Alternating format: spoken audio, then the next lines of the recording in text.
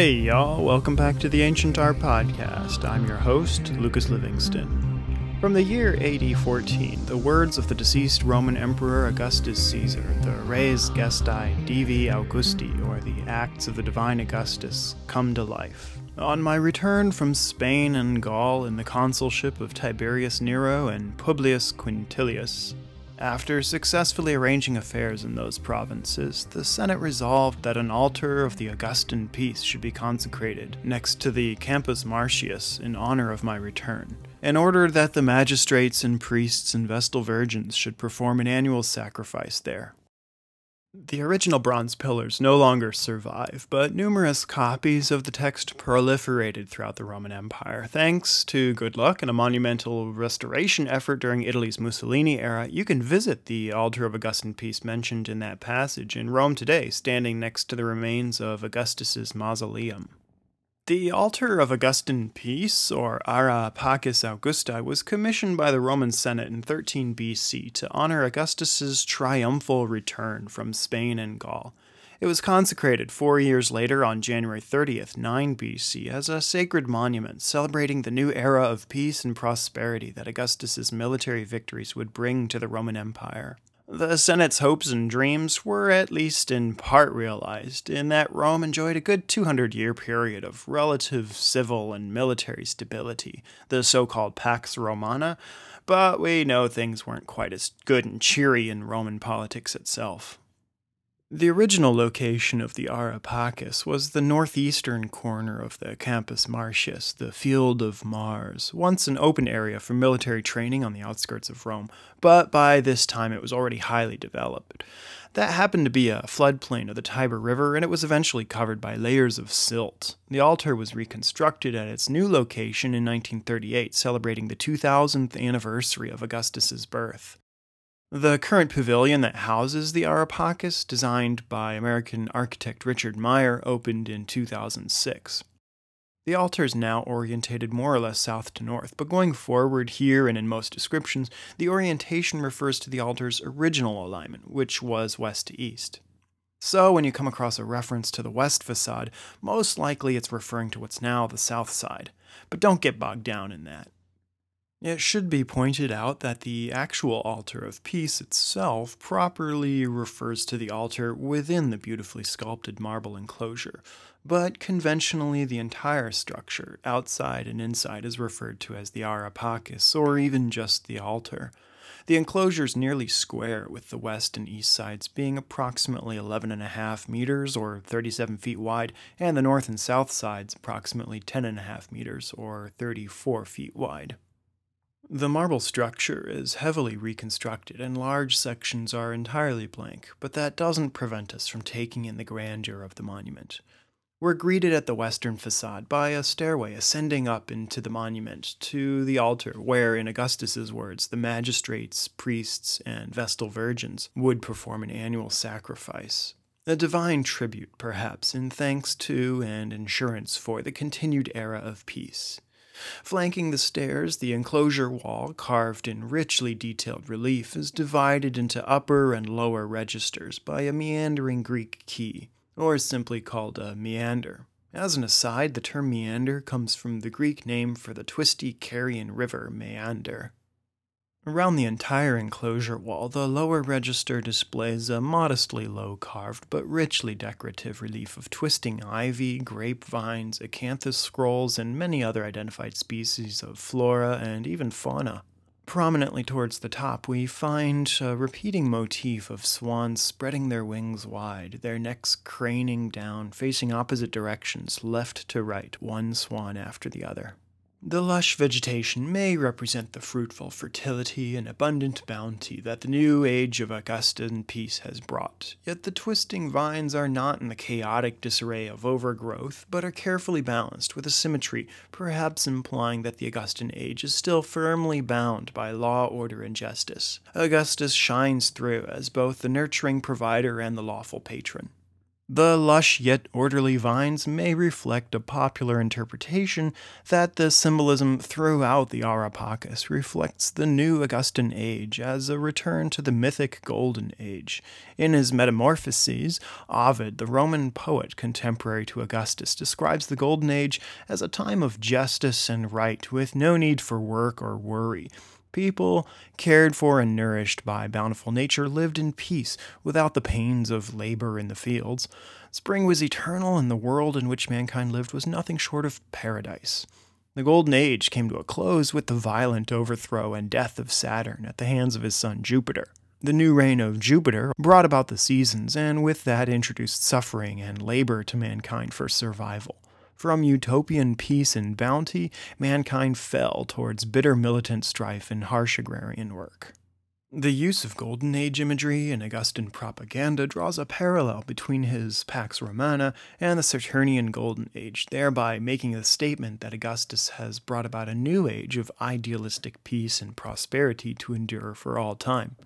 Augustus hoped to bridge the distinctions between the ages of Saturn and Jupiter by incorporating both ideologies into his reign. In the re-established order, laws, morals, and justice, he respected the current age of Jupiter. In the renewed peace, prosperity, abundance, and endurance, he sought to emulate the utopian age of Saturn.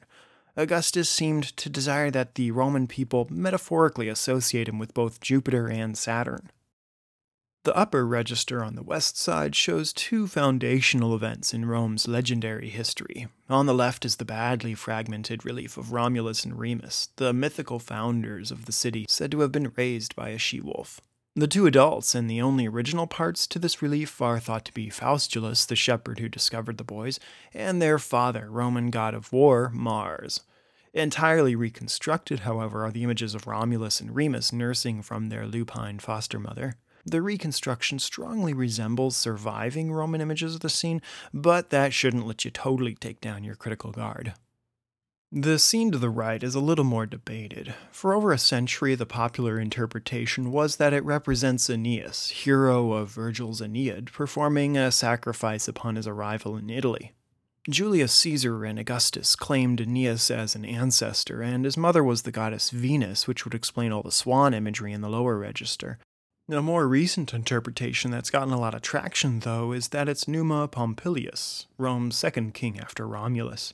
Fine, but that's kind of boring. Numa Pompili who? Check out the art bulletin from June of 2001 for the article. The Romulus-Numa interpretation does tie in nicely with the Augustan Golden Age symbolism. The warrior king Romulus balanced by the peacemaker Numa. The blissful golden age of peace sustained by the diligent rule of law and military might.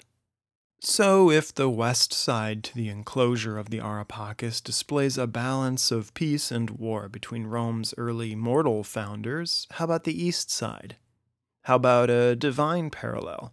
The east side on the right displays a reconstructed image of the goddess Roma. The bellicose goddess is seen seated at leisure, helm slid back on her head, with a trophy of weapons at her feet. Like Romulus and Augustus, it's through the might of combat that peace is achieved. The relief on the left of the doorway shows a buxom maternal figure embracing two chubby babies, echoing the Romulus and Remus panel on the diagonal opposite side. She's been variously identified as Mother Earth or Tellus, Venus, and Peace. Abundant vegetation and livestock surround the figures, who are further flanked by two other ladies with billowing drapery. One rides a swan and the other a wicked cool winged dragon. A spilled urn in the lower left corner pours forth a river that runs along the base of the entire panel. This panel could further reinforce the Augustan Golden Age themes of peace, fertility, prosperity, and abundance. Perhaps the central goddess Peace could balance the warlike Roma, which would parallel the west side's war and peace theme. Remember that the Areopagus was an altar of peace achieved through the defeat of Rome's rivals. And the north and south sides, they have a lot of people. Good night, folks. See you next time. What, you're still here? Okay, really quickly then. The north and south sides both show processions of religiously garbed Romans, which understandably some of you may have mistaken for a frat party. Lots of ink's been spilled on identifying many of these individuals, and quite convincingly at times, including Augustus, Livia, Agrippa, and Tiberius, until someone comes along and overturns scholarly consensus. One interesting idea is that this may represent the celebration on July 4th, 13 BC, the date when Augustus returned to Rome from Spain and Gaul, and the occasion for the commission of the Areopagus. Or it may represent the ritual procession that honored the dedication of the Areopagus 4 years later.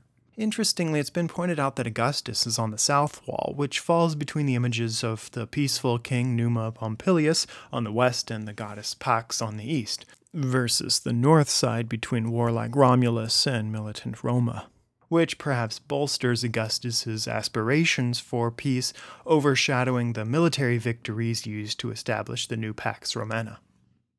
Lastly, as with so many works of art we explore on the Ancient Art Podcast, the Areopagus was once originally painted with vivid colors.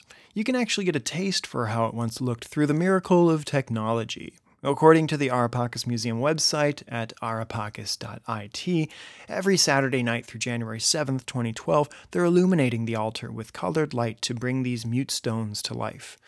If you can't get there in person by the 7th, don't worry.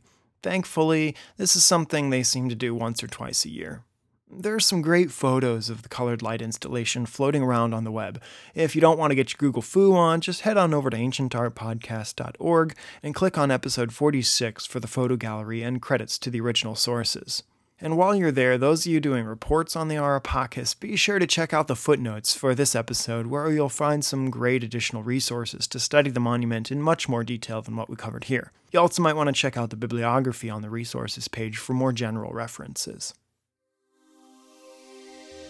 Thanks for tuning in. If you have any questions or comments, email me at info@ancientartpodcast.org or fill out the feedback form on the website at feedback.ancientartpodcast.org. Connect with the podcast at facebook.com/ancientartpodcast and tweet me on Twitter at Lucas Livingston. If you want to support the podcast, help spread the word and leave your comments and ratings on YouTube and iTunes. Thanks, and see you next time on the Ancient Art Podcast.